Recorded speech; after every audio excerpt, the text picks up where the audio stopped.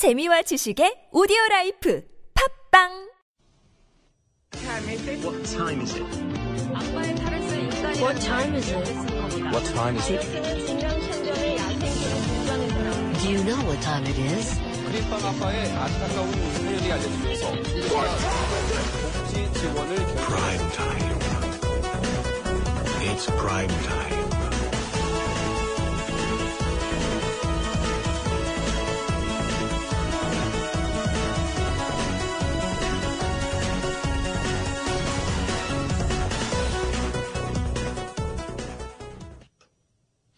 You've heard it through various panel discussions that we've had on our show, and that is South Korea and Japan, ostensibly allies in the region because of their common alliance and dependence on the United States for national security needs as well as economic needs. However, things have been rocky, and there's always going to be that lingering and, I suppose, big elephant in the room, which is the former Japanese colonial period as well as the atrocities committed during World War II. It is what is perceived to be Japan's attitude towards how they view that past history that has been the cause of a lot of the tensions between the two countries. Well, today, for the first time in this presidency's administration, Park Geun-hye met with her counterpart Shinzo Abe. A lot of people had been anticipating this. A lot of people felt that this summit was overdue. Some people might have actually felt that the meeting should not have happened. But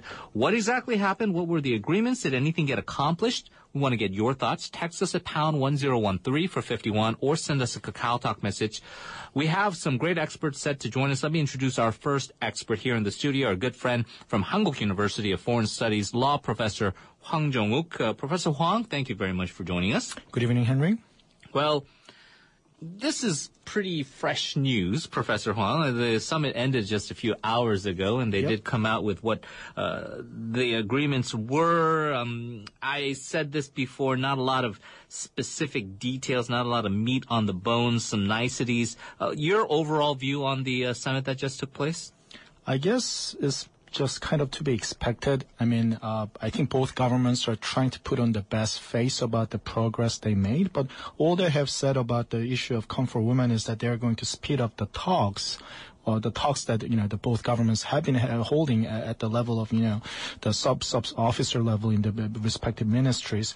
Basically, the both, heads of the state basically said that they intend to speed up the talks, but nothing really concrete in terms of how the talk is supposed to proceed or what kind of compromises either side might be willing to commit to.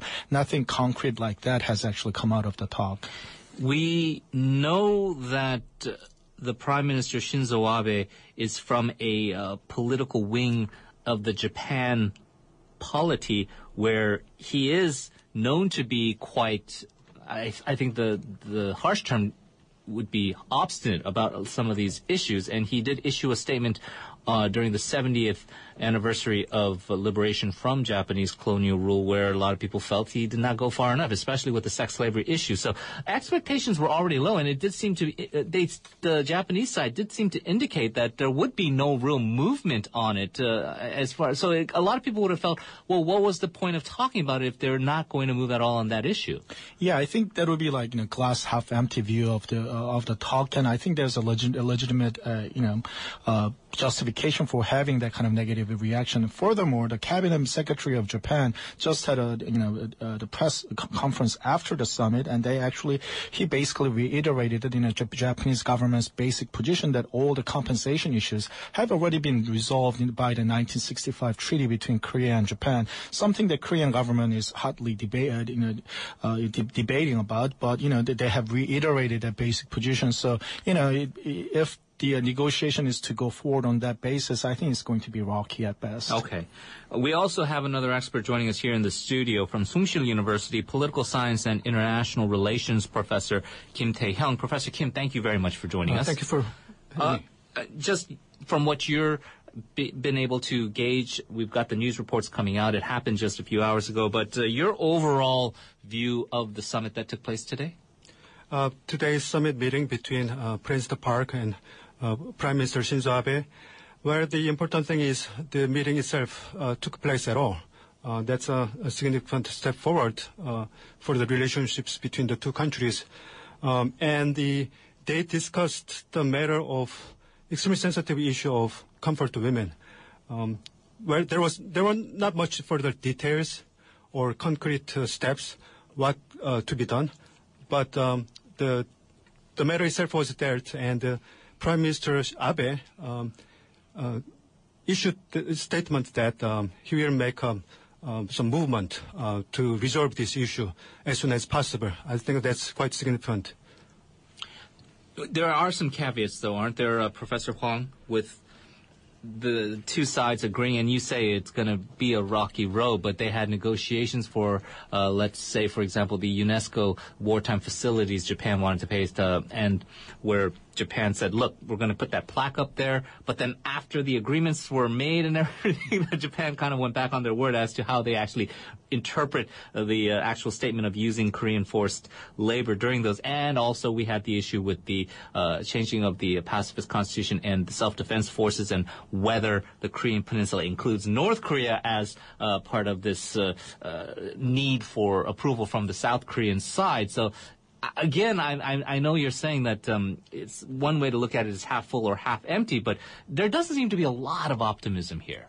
Yeah, I mean, especially considering, Prime Minister Abe's own kind of past behavior. For example, on this issue of comfort women, one of the significant things that have happened in the past 20, 30 years is a statement made by a cabinet secretary of Japan back in 1993, widely known as Kono statement, that actually, for the first time in Japanese government history, they formally recognized the existence of sex slaves and past atrocities.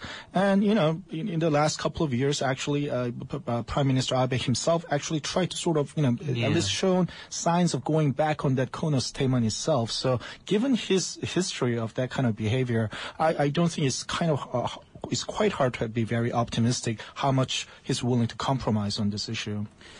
Professor Kim, in your view, and Professor Hwang did mention the Kono statement, but without a actual public apology from a head of state like the Prime Minister of Japan, in terms of an apology over, people term it comfort women. I know that the Korean Foreign Ministry now likes to use the term sex slavery because they do not like the euphemism of comfort women. But without an apology, do you think the relations will always be tense or icy? Probably not as icy as now, but it won't become very warm either. There are many issues to cooperate between the two countries. After all, Korea and Japan are neighbors. So, like economic cooperation, North Korea's nuclear arms program, to name a few. So cooperation in these issue areas are likely to take place, but unlikely to be a game changer, because history, especially comfort to women issue, is such an emotional and sensitive issue for Koreans to be satisfied without a formal and sincere apology from no other than the Prime Minister Abe himself, which is not likely to happen. As Professor Hwang said, there is an official position from the Japanese government for the last couple of decades, and I don't think it will change. So therefore, unless there is an urgent change of security environment or emerging common threat to both countries, nothing much will change. And so relationships will be warmer than now, okay, but it will remain lukewarm at best. Relations also icy with China and Japan. The other major diplomatic event that took place here was the three-way summit with the Chinese Premier Li Keqiang. They agreed to try to restart the six-party talks, denuclearizing the Korean Peninsula, annualize this summit. Do you feel, what is your view on that trilateral summit? Trilateral summit, again, the taking place itself is a very important step forward. And the agreements among the three, will these three countries get closer together? But again, there are so many issues that were discussed but not resolved. It won't be resolved anytime soon. So, for example, the North Korean issue, this is something all three countries agree with. All three countries want denuclearization of North Korea. But how much pressure is needed and what kind of specific process it will have to take place, there is a disagreement. So as time goes on, even though at first they agree with something like North Korea's nuclear program, but they will meet some roadblocks, and it will be very difficult to resolve. But one thing is clear: all of these issues are very important issues for all three countries, and one country alone cannot solve it. So there is clearly all three countries need clear cooperation and coordination, but some distrust and misunderstanding has been so deep. It's going to take some time and patience. All right. The main takeaway we're getting from Professor Kim is that, look, they're not going to solve these problems overnight, but the fact that they actually decided to, at the highest levels, finally meet both bilaterally and in this trilateral summit is at least some sort of indication of progress, and you can try to now wrestle with a lot of these issues that not just include the historical issues, but some of the regional security issues, including North Korea's nuclear program. We're going to take a short break. We're going to be back with Professor Hwang Joung and Professor Kim Tae-hyung and continue our analysis on the recent summit that took place between South Korea and Japan. Give us your thoughts. Text us at pound 1013 for 51. We're going to take a short break. Stay tuned. You're listening to Primetime.